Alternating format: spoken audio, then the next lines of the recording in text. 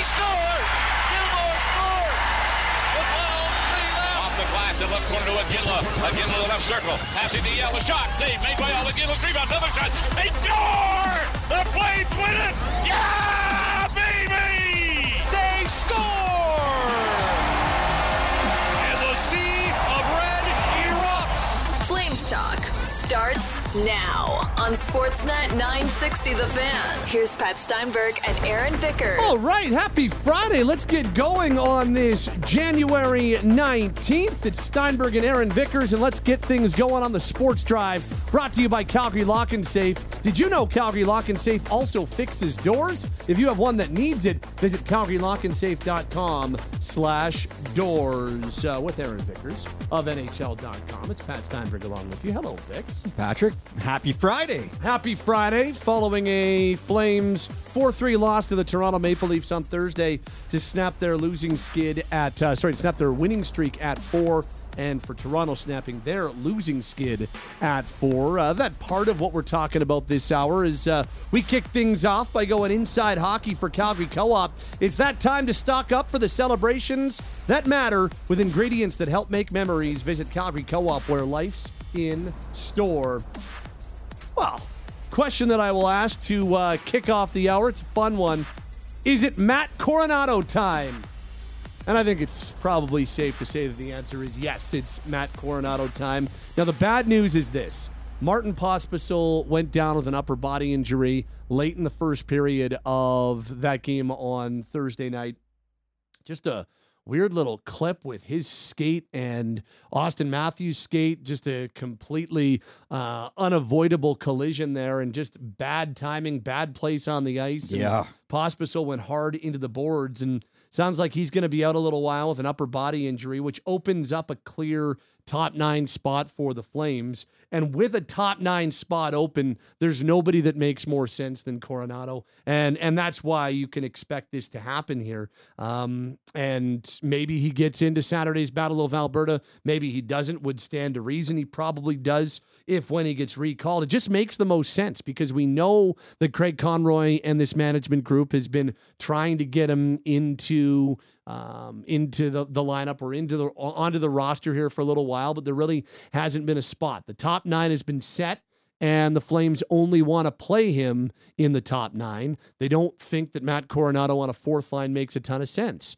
So while the top 9 has been set, the Kadri line's been set, and then you've had the Lindholm line and the Backlund line pretty set, and the only changes have been a swap there with Mangiapane and Huberdeau. So, you know, the top 9 has been very, very static here for the last number of months. There hasn't been a natural opportunity to bring Coronato in, and so this would be it. And I think they're going to miss Pospisil. I really do. The edge that he brings, the pace that he brings, and some of the space that he opens up with his play on that Kadri line, I think they're really going to miss him.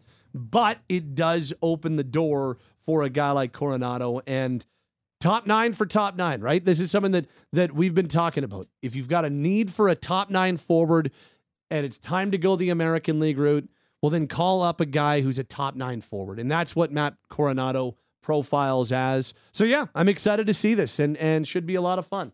First and foremost, you go out to Pospisil. You hope the best for him because this is a young kid that's had multiple concussions, shoulder surgery, knee surgery. So first and foremost, you just wish him the best and a speedy recovery. And you're right. When we were talking earlier this week about the fourth line needs an injection, or it needs something, it needs a change, or it needs just anything to get it going, because it wasn't necessarily the line that was going for the Calgary Flames, and it hasn't been for some time. And when you look at the fourth line construction, Matt Coronato wasn't a fit there. You need somebody that fits the mold of what you want your fourth line to be, and you don't want Matt Coronato coming up and being the guy that's tasked with jump-starting the fourth line. But now that there is an opening in the top 9, he's absolutely the guy you want. He profiles the best. He fits the mold. He's an offensive guy that's leading your American Hockey League team in scoring, and there is a legit opportunity to put him in a position to succeed. And to me, he's just the natural fit to come up from the Wranglers, up to the main roster as a potential candidate to slot. Again, Pospisil's a left shot, but he was playing the right wing. Now you've got a player, in Matt Coronato, who's also a natural right shot that can slide into that position alongside Nazem Kadri and Connor Zary. To me, he's the natural recall you'd make in this situation. And to me, he's the natural fit to play on that line. 29 points in 27 AHL games. He is an American League All-Star for the first time. And they need a top 9 forward. And they've tried other players in that spot. I mean, Dubé's got a couple of runs up in the top 9 recently. Ruzicka earlier in the season has gotten those opportunities. And maybe that's the way Ryan Huska still goes. I'd be a little surprised, but maybe that is the way that they still go, erring on players they're more familiar with. It did feel like the coaching staff lost some trust in Coronato in his first stint up here at the beginning of the season as it went on. So we'll see how they end up going, but it sure does just feel, if you don't want to rock the boat too much, it does feel just like a pretty automatic insertion. Coronato on that line with Kadri and Zary, and see where it goes. Coronato has spent time with Kadri before he was sent down to the American League in early November. I think it was his last game, the Heritage Classic. It feels like his last game was the Heritage Classic. Oh, I know he came back up for the one there and got sent back down, but feels like his last game before being sent to the American League the first time was the Heritage Classic. You look that up while I continue flapping my gums. He did end up playing against Dallas on November 1, and he did get the one game in on December 9th. I knew about the December 9th game. So, November 1 was his last game before getting sent to the American League. I just remember it was right around the Pizza Pig Out because we were at the Pizza Pig Out and talking about it being a possibility. Anyway, I digress. Just makes a lot of sense. Coronato with Zary and Kadri. Just give that a try. You don't rock the boat too much. Keep your Lindholm line the same, and Sharon Govich scored again. You keep the Backlund line the same. I thought Mangiapane had himself a whale of a game against the Maple Leafs. So you keep those lines the same, and you're still tinkering and trying to figure out your fourth line. And here's a guy in Coronato who's got nothing but confidence in the American League. Pop him in, see what he can do. I'll preface this comment by saying I've coached exactly 0 NHL games.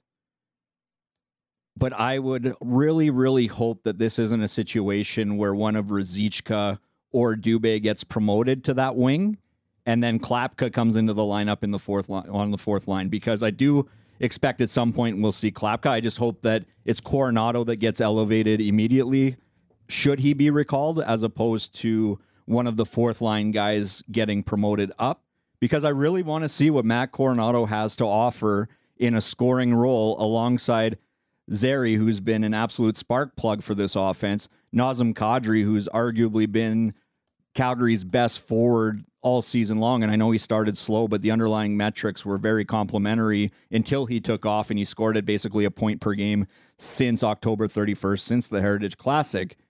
So I'd like to see Matt Coronato, if he does come up, be the guy that gets the first look there. And to be perfectly honest, if he doesn't keep the spot, that's on him.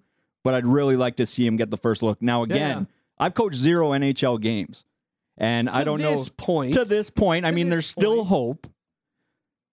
I would shy away, if I was the man making the call, to elevate one of Ruzicka or Dubé in place of Coronato. Yeah. They've tried that. It hasn't necessarily worked. You're coming off a loss. You want Coronato to succeed. Yeah, it just makes a lot of sense. And then the other question is, do you get Klapka into a game as well? Because Klapka's up here. Right. Look, they're coming off a loss, and it's a whole lot easier to make lineup changes coming off a loss as opposed to coming off a win. I didn't think they were horrible against Toronto, but I didn't think they were great against Toronto. And so, yeah, I could see them making a change on defense. I could see them. I thought the fourth line struggled again. I think Greer and Dubé barely saw the ice in the final, 30 minutes or so of that game. So it just, why not make a couple of changes? And I know you're going up against the Oilers, but a big man like Klapka, I don't know, is there anything wrong with seeing him, even though it is the Battle of Alberta? I guess I'll answer your question with a question. And the question is anybody not expendable on the fourth line right now in terms of they have to absolutely stay in the lineup? My answer would probably be no job is safe on the fourth line right now. So what's the harm in bringing Klapka in and seeing what you have against the Edmonton Oilers? He'll inject size, he'll inject enthusiasm, And if he can do some of the things that Ryan Huska is hoping his fourth line can do, and that's set the table for the other three lines, get in on the forecheck, disrupt, try to limit the chances against, certainly limit the goals against, why not give Adam Klapka a shot? I think I would. You don't have anything to lose, in my mind, in giving him an audition. That's exactly the way that I look at it. Is like, what do you got to lose at this point? And so there are a lot of moving parts on this team right now. For them to recall Coronato, they're going to have to put Pospisil on waivers.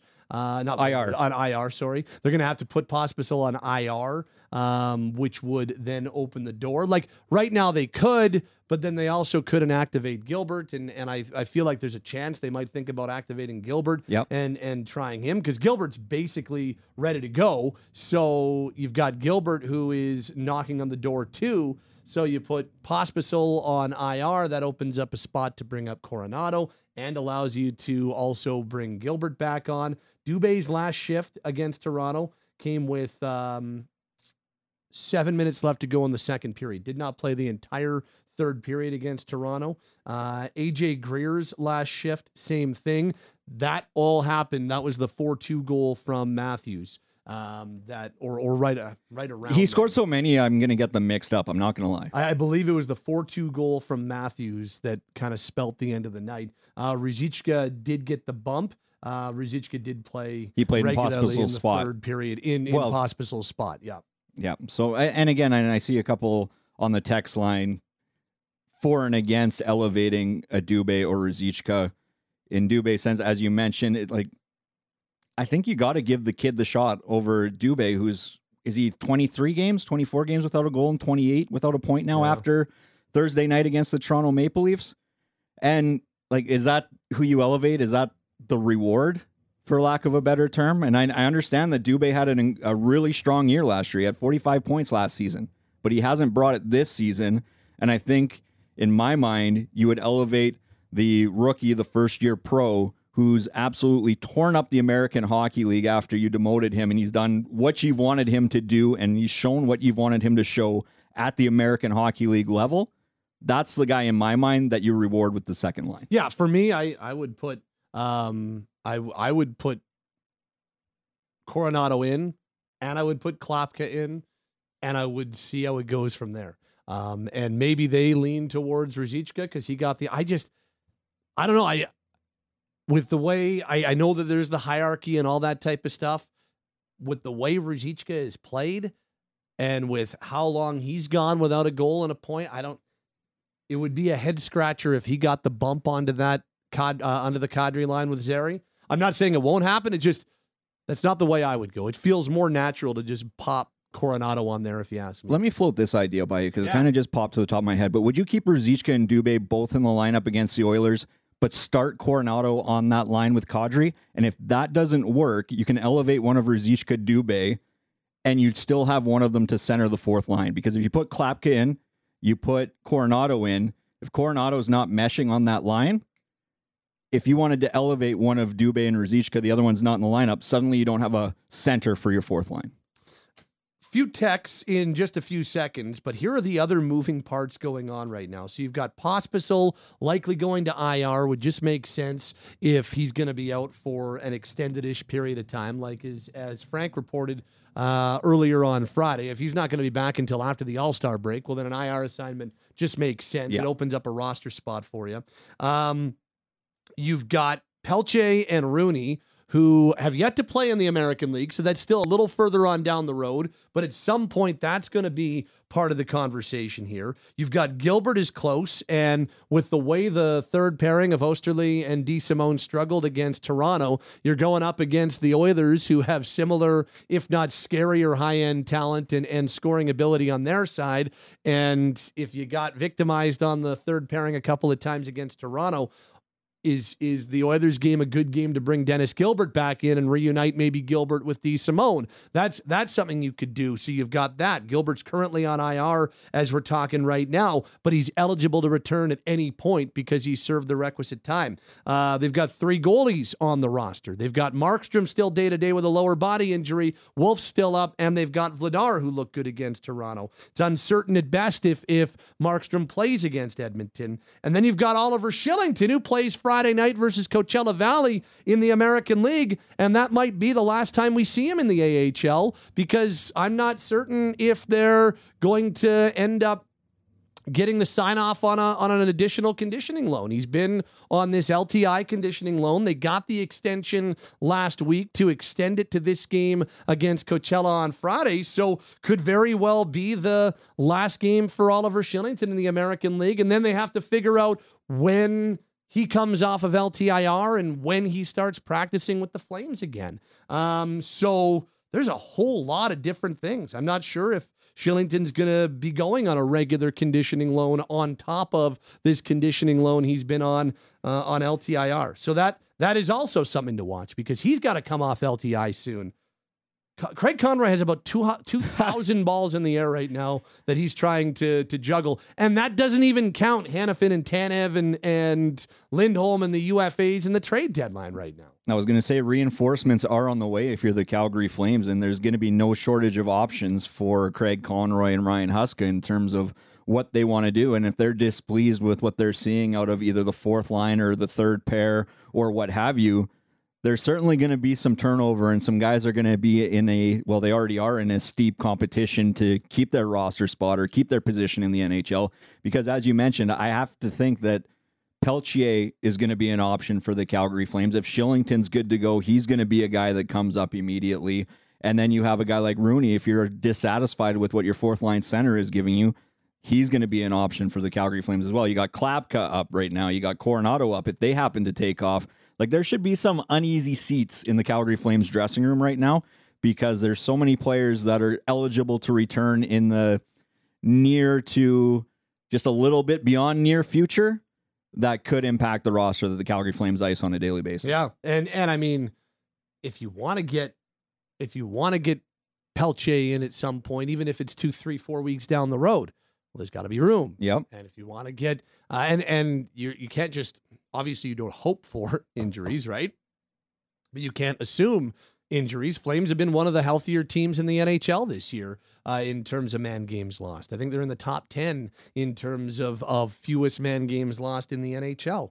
You've got you've got some guys who are waiver eligible for the first time or still new into, like Ruzicka needs waivers. Dewar needed waivers. He cleared, obviously is now playing in the American League. Any of the defensemen right now need waivers. The only one that doesn't need waivers outside of Coronato is Zeri, is it not? Or does Zeri require waivers as well? Wolf doesn't. I'm thinking of position players. Right, that's on me, yeah. But Wolf's got one more year. He'll need waivers next season. Yeah. Zeri is not going down, but he wouldn't need to clear waivers. The only thing that you would do there is maybe paper them just for a 24-hour period on an off day, just to see if you could just if you're really in tough. Yeah, that's not going to be a game day move that the Calgary Flames make. There's not a chance Connor Zeri is going back to the Wranglers when he could be playing an actual game for the Flames. Yeah. It just wouldn't make any sense whatsoever. And that would probably be a piss off if you did it, because it's a day of losing NHL pay. That which too, is no but fun. I mean, I can't imagine the perks of being up on the NHL roster for even a day for some of these younger players is phenomenal for the bank account. Take a look at the end of your latest pay period. You get your paycheck. Like, why is that lower than it's? Oh, because my one day not being on an NHL roster. It's that noticeable. That cost me that much money. Yeah, it does. When you're getting 10 times. Doesn't matter that you're on a under $1 million contract. You'll see it. You'll know. You make 10 times what he makes. Yes. I think you should leave. You'll get it. I'll have to go back for that one. The magician sucks skit. Let's read a few texts. 960. Lots of them. This says, from Tyler and Boness, do you think we'll ever see Pospisil again this year? With a history of concussions like that poor guy has, was that a possible career ender? Also, do you feel that him getting hurt like that sucked the life out of the guys due to them being worried about a fellow teammate? And maybe that's why they kind of tanked it in the second. Look, we don't even know if it is a concussion on just Pospisil. upper body at this point. So I think it would be irresponsible to start even having those conversations. And Saravalli's report was quite positive in terms of what it could be. Like, it looked bad. I don't even know if you can make a definitive, like, oh, it has to be his head. Like, could have been, but could have been Neck, a number shoulder. of other things, right? So, It didn't look pretty, but I'd hesitate to rush to declare it one thing or the other. Exactly. So I'm not. I don't even want to go down what it could be. I know that Martin's got a history of concussions, and that is a scary part of the whole conversation. And then you hear upper body, and you're like, oh, I get it, but we don't even know if it is a concussion for Pospisil.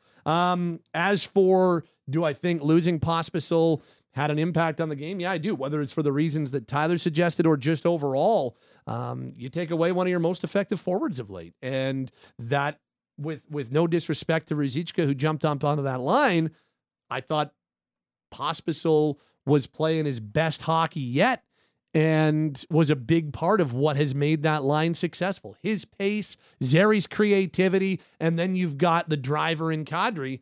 Like, that's been a great line for him, and you took 1/3 of it off. So that I do think it made some sort of an impact. Well, and don't forget the antagonist nature Pospisil brings as well to that line. He is a thorn in the side, and to be perfectly honest, he's been more impactful over this last stretch than anybody on the fourth line is, and him leaving the game effectively eliminated the fourth line altogether. As you mentioned, Dubé and Greer didn't play from 7 minutes onward, or the 7-minute mark of the second period onward.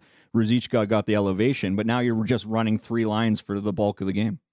This reads from Ben. Should Coronato be paired with a passing center rather than a shooter like Kadri? Would that not benefit him more? I haven't coached any games either, just a thought. The only reason I would say just pop Coronato onto that line is A, because Zeri's pretty good at finding guys. Yep. B, just rocks the boat a whole lot less. Yeah, you don't mess with the first line, and you don't mess with, well, I don't want to label it. You don't mess with the Lindholm line, you don't mess with the Backlund line, just because one member of the Kadri line is out, in my books. This from Dwayne at Midnapore says, forget Dubé and Ruzicka. It's Adam Klapka time. We'll see. Mick makes an interesting point. You put Dubé with Kadri and Zeri. If after 4 or 5 games you don't see anything, then you recall Coronato. Dubé had 45 points last year and needs a real good look in the top 9. Dubé's done it before. You give Dubé the first shot, and not just a game, give him 4 or 5. That comes from Mick. I think they're going to be recalling Coronato regardless. I would go about it the exact opposite way, to be perfectly honest with you. Give Coronato the run, first and if it doesn't work, then Dubé would be my backup plan. To go back to my, would you keep Ruzicka and Dubé in the lineup with Coronato in case he doesn't fit there? The flip side to that is if he doesn't fit, maybe Klapka gets elevated if he gets in the lineup as well, because he's still a right shot, right wing, and I feel like he could open up a lot of space for that line too. This says from Murray and Rocky Mountain House, Ruzicka didn't look good last night, seemed disinterested. This says, is Coronato playing tonight for the Wranglers? Don't believe so. We'll be able to confirm that, but it's everything that's kind of being suggested and that I've spoken to. I don't think he's playing. We'll confirm that, though, a little bit later. The Wranglers are in Coachella Valley. I believe Oliver Shillington is playing for the Wranglers against the Coachella Valley Thunderbirds, the top affiliate of the Seattle Kraken, but don't believe Coronato's going to, so we'll see. That's our look inside hockey for Calgary Co-op. Flames fans, meet Cal and Gary, top products curated for Calgarians, and we mean every single one of you. Only available at Calgary Co-op. Visit them today. A few other things to hit on before we get to the Daily Flames roundtable and really focus in on the Battle of Alberta. A loss to Toronto on Thursday night. Flames had a great first period, up 2-0. Then it's 2-1. That Austin Matthews goal really swung things. It really was. They come out of that period 2-0. You're thinking to yourself, think about it too. Sorry to interrupt. Michael Backlund hit the post 136 prior to that goal. It was 96 seconds. I knew it was close. Somewhere right in there. So you're looking at 3-0 going into the intermission versus 2-1, game of inches. And that's a real good lesson against the Oilers. They played a great first period. That was one of their best first periods of the year. Loved them in the opening 20. Even the Matthews goal, it wasn't like a egregious mistake. It was more Matthews making A hell of a play. something out of nothing. He really did. Like all That's of a superstar's goal. And it was a change on the fly. Like he was out there with Gregor and McMahon at the time. And the pass was in his skates, pulls it up, steps around, rifles a shot top corner. Like that is a highlight reel goal. No two ways about it. Like it was less of a, I know there was a lot of talk about how could you have Osterley and DeSimone out there against him. Well, Matthews had come onto the ice as the fourth line was finishing a shift. So it wasn't bad matching by the Flames. It was just, you can't match on the fly the same way you can statically, right? So Matthews came on, the puck came loose, Gregor got it to him, and then it was a bad pass. He put it between his legs, split the D, I get it, and then ripped it past Vladar. But it was just, that was more of a Matthews goal than it was a mistake. But it was still an absolute dagger, and it gave the Maple Leafs momentum. And the Flames did not start the second period the same way they played in the first. And then Toronto smelled blood, and Willie Nylander started was he good? His first points in signing that massive contract. Which is crazy, because other than Matthews, he looked like the most dangerous player on the ice. Like, he was ridiculous. Now, granted, it was only a 4-game pointless drought, but still. Still, first point since he's in his hometown. $11.5 million man or whatever he is.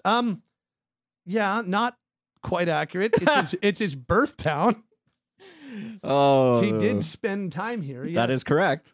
Man, that was a really he's coming home. He's coming home to Cal- I don't know if that is the best angle. Okay, touche. I'm not. That's more just tongue in cheek. Yes, I saw it a lot online before he signed his deal. But that is a good lesson. Like, you've got to be that much more detail oriented when you're playing a team like the Maple Leafs on Thursday or the Oilers on Saturday in the Battle of Alberta. Your details, your commitment to being above them, your commitment to defending as five, all that stuff. Like, you just have to be at a detail level at an even higher level when you're going up against players like that, because they can turn games in an instant, and that was a perfect example. Absolutely. They've got game breakers. That's the thing. And going back to last season and Daryl Sutter and this season with Ryan Huska, do the Calgary Flames have a true game breaker? No, not really. They're going to get by on their depth. But you look on the other side of the ice on Thursday night, and you can count 1, 2, 3 of them. And very specifically, 2 of them made them pay in Matthews and Nylander. And that's not even counting the fact that Marner scored a goal with the worst goal celebration ever. I don't know if you caught that. He kind of linebacker tackled Nylander after the goal, and looked kind of awkward, but it was that was the 3-2 goal, yes. Right? It was like that was a semifinal World Junior third period celebration. For a January second period NHL regular season game. And I get it. The Leafs have been struggling, and that was a big goal. They had just climbed by us. But I turned to Logan beside me. I was like, "Whoa, easy, World Junior."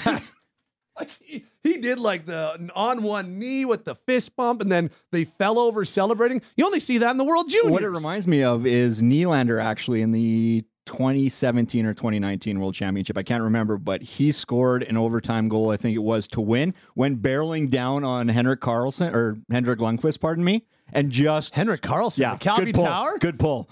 Henrik Lundqvist, pardon me. Never thought I would ever get those two mixed up that way, but just straight tackled him for a 10-yard loss, sack, you name it. And that's kind of what it looked like with Marner last night. I like that. You got to go Dan Vladar. If Markstrom's not ready, and I think uncertain at best that he'll be good to go Saturday, it kind of feels like, and I know that the door is open for it, but it kind of feels like you've got an opportunity for 2 more days of rest after the Oilers game. Maybe you take that. If he's, if it's uncertain right now, maybe you take those extra 2 days and target Tuesday against St. Louis instead. If Markstrom's not ready, you got to go Vladar with the way he's played the last 2.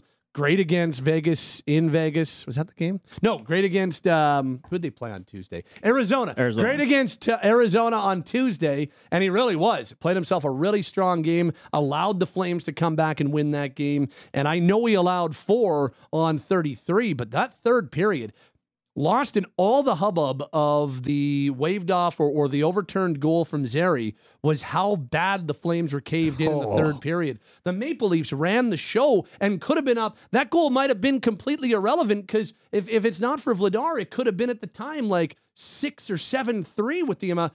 final high dangers in the third period were 9-0 Toronto. Oof. Like, they caved the Flames in. So Vladar, it was outstanding and more than gave him a chance to win. 2 of those 9 were clear-cut breakaways that Vladar had to fend off. I think one was Marner. I can't remember who the other one was, but they came within like a 2 or a 3 minute span as well with the Flames within 1 goal.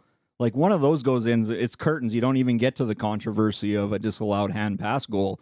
He held the fort in the third period. Yes, granted, and as you said, he allowed 4 goals, but he didn't allow the 5th. That sounds weird, and that's the old Grant Fear kind of thing. He may let in whatever, but when you need him, he's not letting in 1 more.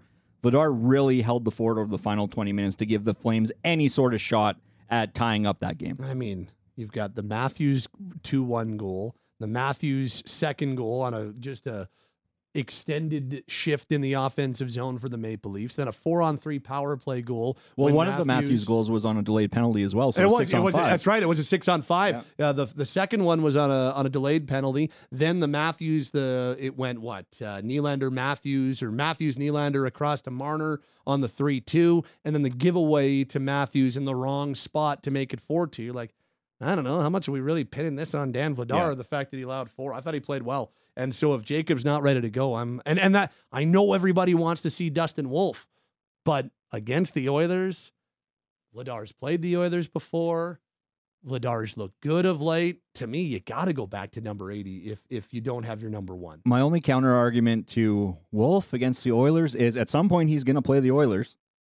At some point you can't shelter his start, so on and so forth. But at this point, I don't know how you go to Dan Vladar and say, sorry, you didn't give us enough against the Toronto Maple Leafs. We need to make a change. Yeah. And of course, this is anticipating Jacob Markstrom not being available on Saturday, because if he is somehow 100% and ready to go, that's your de facto starter. But if you're looking at a sample of Vladar and Wolf, again, I know everybody wants to see Dustin Wolf, and everybody in this city would love Dustin Wolf to end that winning streak up north.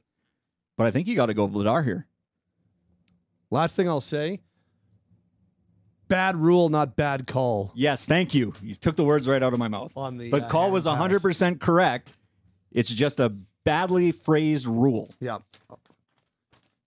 Called by, I think, by the book. I think they quote it. Even Ryan Huska said it was the right call post-game. I just think it's a silly rule. Don't call it a hand pass. Like, make it a little bit more specific. Like, okay, can't touch a glove. Anyway, I digress. If he flips his hand over and it hits the outside of his glove, that's fine. Yeah. But because he was this way, I know. No goal. If you enjoy skating and like to make a difference, then sign up for the Great Skate. This 8-hour team skating event's in support of In From the Cold and is happening on Sunday, January 28th at the Olympic Oval. The Great Skate is open to anyone 12 years and older. All you need is skates and a helmet. There's a fun way to spend time with your family and friends while helping raise money for families experiencing homelessness. For more information and to register, go to thegreatskate.ca. This is Flames Talk. Join the conversation at 960 960. Sportsnet 960 The Fan. All right, it is time for our Friday edition of the Daily Flames Roundtable, brought to you by Mercedes-Benz Country Hills. Save thousands on the 2023 GLB 250, GLC 300 Coupe, C300, or the GLC 300. 0 down and a 2% loyalty lease rate reduction. Steinberg, Aaron Vickers of NHL.com, and on the voice of the Flames, Derek Wills joins us to complete our Daily Flames Roundtable. Gents, coming off a 4-3 loss to the Edmonton Oilers, to the Toronto Maple Leafs on Thursday. The Flames now get set for the Edmonton Oilers in round 2 of the Battle of Alberta. Our first BOA game at the Scotiabank Saddledome since late December of 2022. It's been almost 13 full months since we've seen the Oilers in a regular season game at the Dome, which is crazy to think. The Oilers, with 4 unanswered goals on Thursday night, extended their franchise record winning streak to 12 in a row. They've won 20 of their last 23 entering action on Saturday. Flames just had their win streak snapped at 4. Gents, knowing this rivalry, knowing the Oilers haven't been to the Dome in more than a calendar year, and knowing what the Oilers are doing right now, how pinned back are those ears going to be for the Flames to be the one that ends the winning streak for the Oilers? Well, they're going to be fired up for sure. And it's not like the Flames don't have something to play for. I mean, I know they lost last night and their 4-game winning streak came to an end, but they're still 3 points out of a playoff spot. So they've got plenty to play for. And obviously, extra motivation anytime you play the Oilers, and extra motivation because you have a chance to snap the longest winning streak in the history of that franchise, which is crazy when you think about it, that those great teams that were full of Hall of Famers back in the 1980s didn't string 12 straight wins together. Maybe took a night off here and there, but pretty impressive stretch for the Oilers, who looked like they were dead in the water earlier this season, and all of a sudden they're top three in the Pacific Division, and the way they're playing might fight for the division title. So yeah, the Flames are going to be geared up, but I think they have to be careful with that.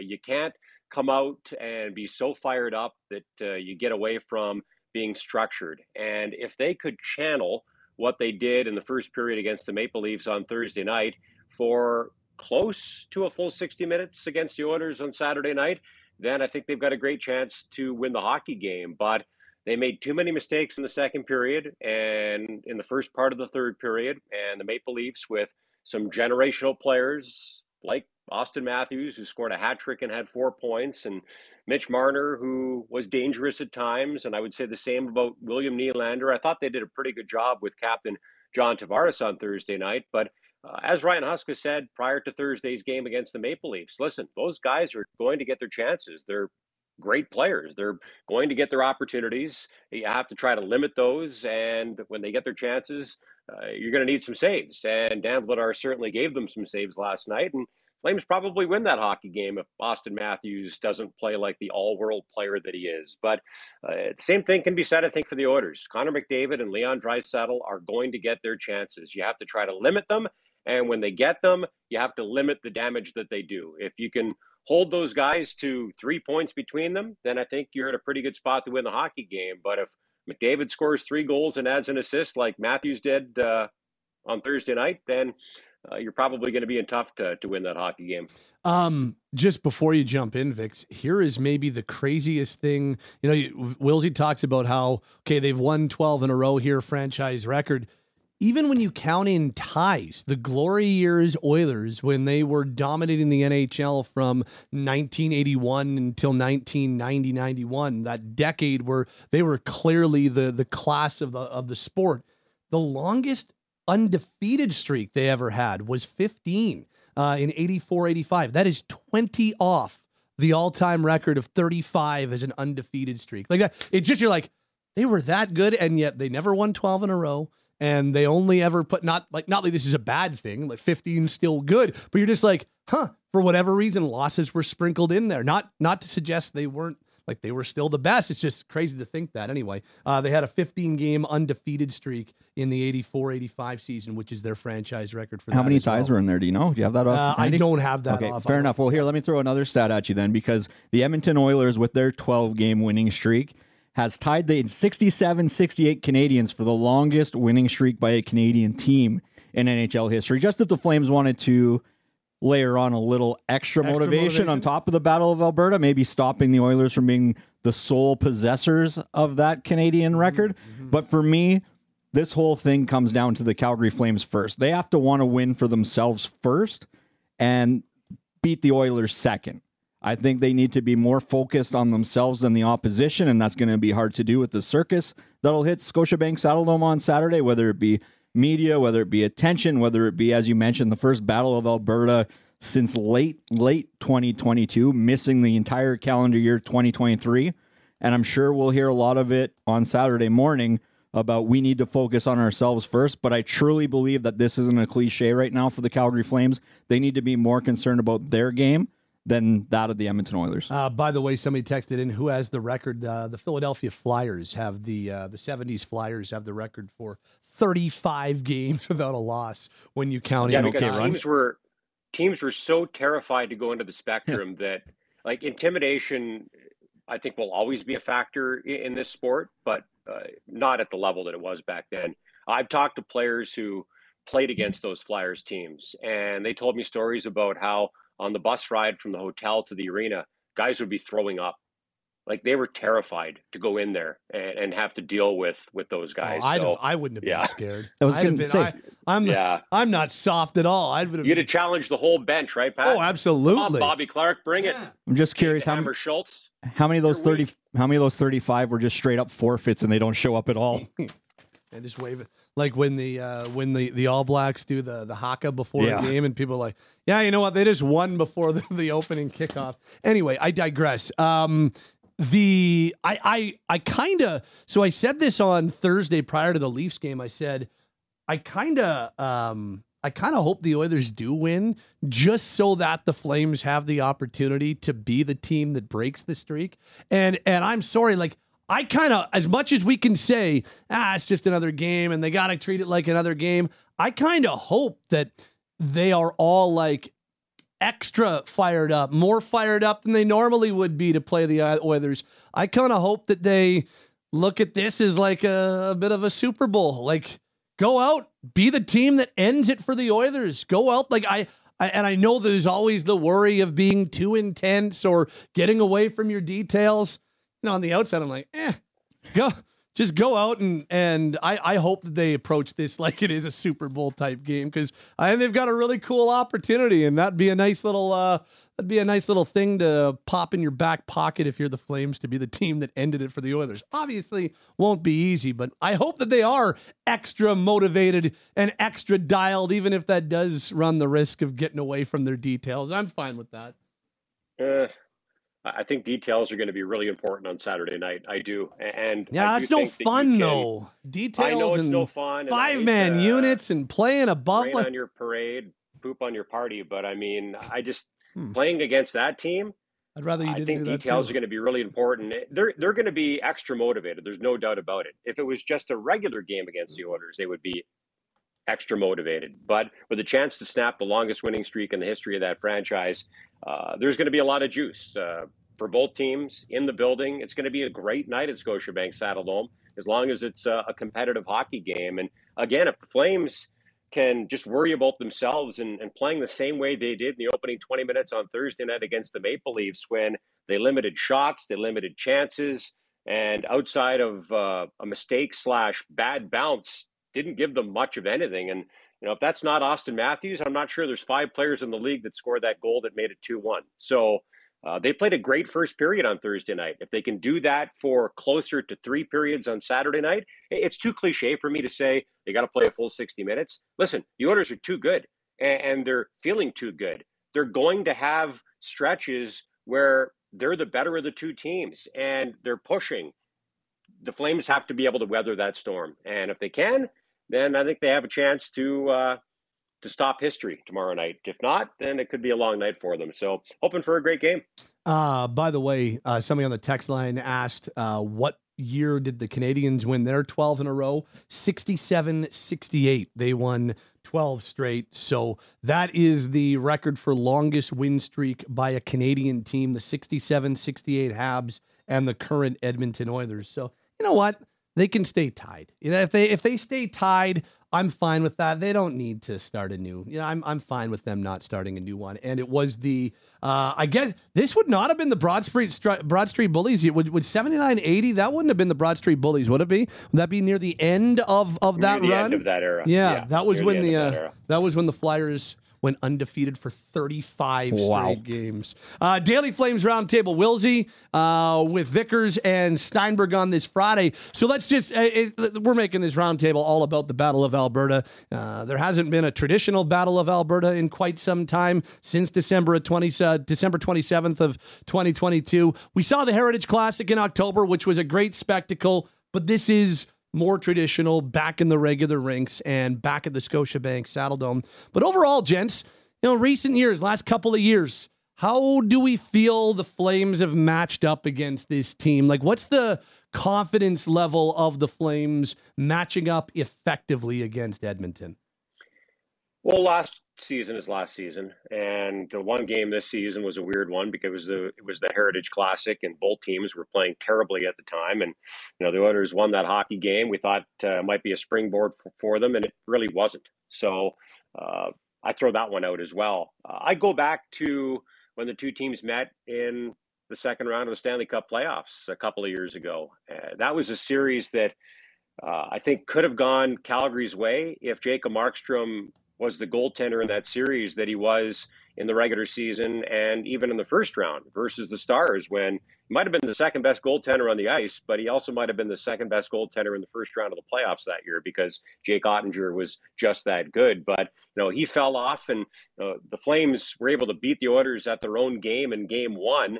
And I thought, geez, if they can do that, if the Flames can actually play their game and get to their game and stick with their game, then I love their chances to win the series. But, in hindsight, that kind of just wound the Oilers up, and they played their game for the rest of that series, and the Flames simply didn't get enough saves. So it hasn't been great for the Flames versus their biggest rival over the last couple of years, but that doesn't mean that that's how it's going to be moving forward. Obviously, the availability of Jacob Markstrom with the way he's played the last couple of months, if you could have him between the pipes on Saturday night, that would be absolutely huge, because then the Flames have the advantage at the most important position in the sport. I think you could argue that the Flames are better on defense than the Oilers are, but it's hard to argue that the Flames have more talent up front than the Oilers do. You could argue they have more depth, but they certainly don't have those high-end guys like McDavid and Draisaitl. So it doesn't look like a great matchup on paper, but games aren't played on paper. They're played on the ice. And I think the key for the Flames tomorrow night is to try to frustrate the Oilers, especially their top players, make life hard on them. And I would love to see, because the Flames have home ice for this Battle of Alberta, I would love to see Ryan Huska try to get Michael Backlund out there against Connor McDavid as often as possible. As a matter of fact, when I think back to that playoff series a couple of years ago, once Darryl Sutter started hard matching Michael Backlund against Connor McDavid, I thought he was much less effective. Still effective, but much less effective. So I like that matchup. And as the home team tomorrow night, the Flames can go out of their way to get it as often as possible. And I'd like to see if Backlund and Coleman and Mangiapane can shut down or at least slow down McDavid and company. I think that's the path to success for the Flames on Saturday night. Yeah, if we're grading out these two teams as it stands right now, and I know that's not quite the question, Pat, but I think you got to give it to the Oilers on the forward core, Flames on the D core, and on paper, Flames goaltending as well.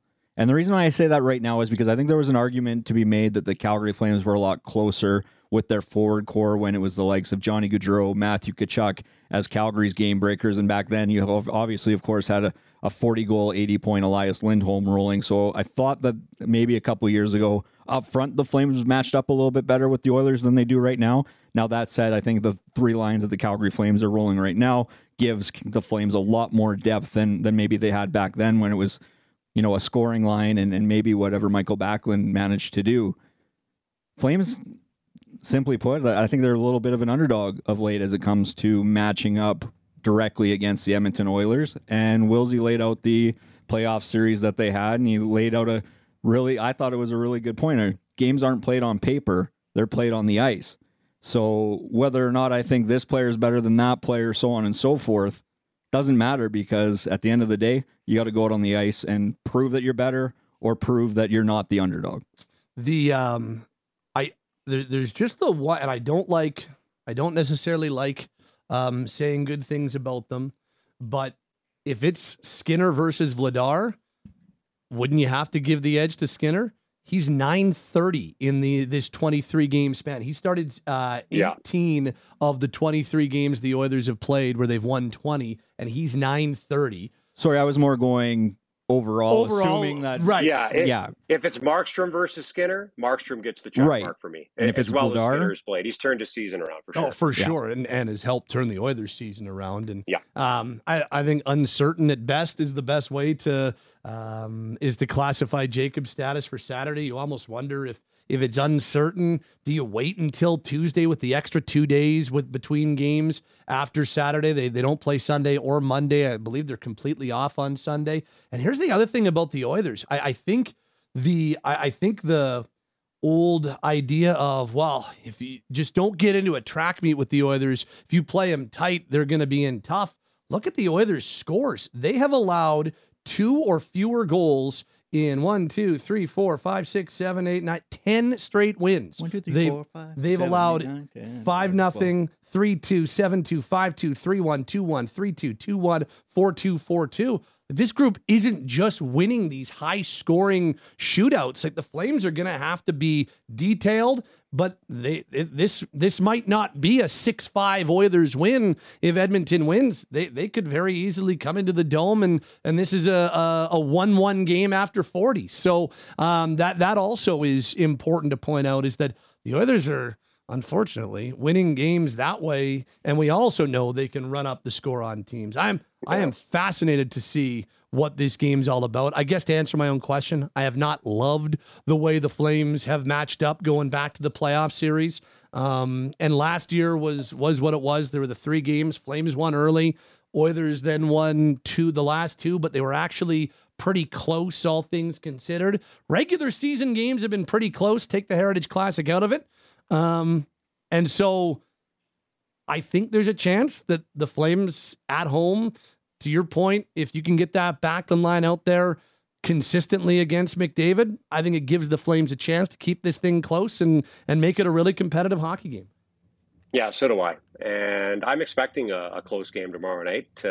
Maybe another back and forth battle, which would be a lot of fun for the fans inside of the Saddle Dome. But again, you have to limit the damage that their top guys do. The Flames didn't do a good enough job of that against the Maple Leafs on Thursday night. And you could argue that Austin Matthews put that team on his back and almost single-handedly beat the Flames. He was that good on Thursday night with his 11th career hat trick and an assist in that hockey game. And obviously they don't win that one without him. So you can't let Connor McDavid and or Leon Draisaitl do that to you. But if you can limit the damage those two guys do, I still think the Flames have an advantage when it comes to depth. And I think something as small as the Flames' fourth line, bringing something that they haven't brought often enough, and that's just a simple north-south game where they play with speed and physicality. I think that can wear down the Oilers defensemen and set the table for the other 3 lines to do some damage. And, I think about how Jonathan Huberdeau's playing right now, 2 more points for him on Thursday night. So he's now got 10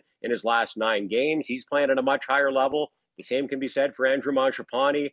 And I do think that there's a potential that this Battle of Alberta brings the best out of the Flames and could be a real springboard for them heading into the back half of this season-long 6-game homestand and towards the NHL's All-Star break. They are in a much better position than they were. But if you lose to both the Maple Leafs and to the Oilers, then, again, you kind of get back to what they were doing earlier this season. 2 steps forward, 1 step back, 3 steps forward, 2 steps back. They can't do that. It's too tight in the Western Conference playoff race. So a huge game that could be a springboard for the Flames, and I hope that it will be. See you on Saturday, Willsy. Thank you.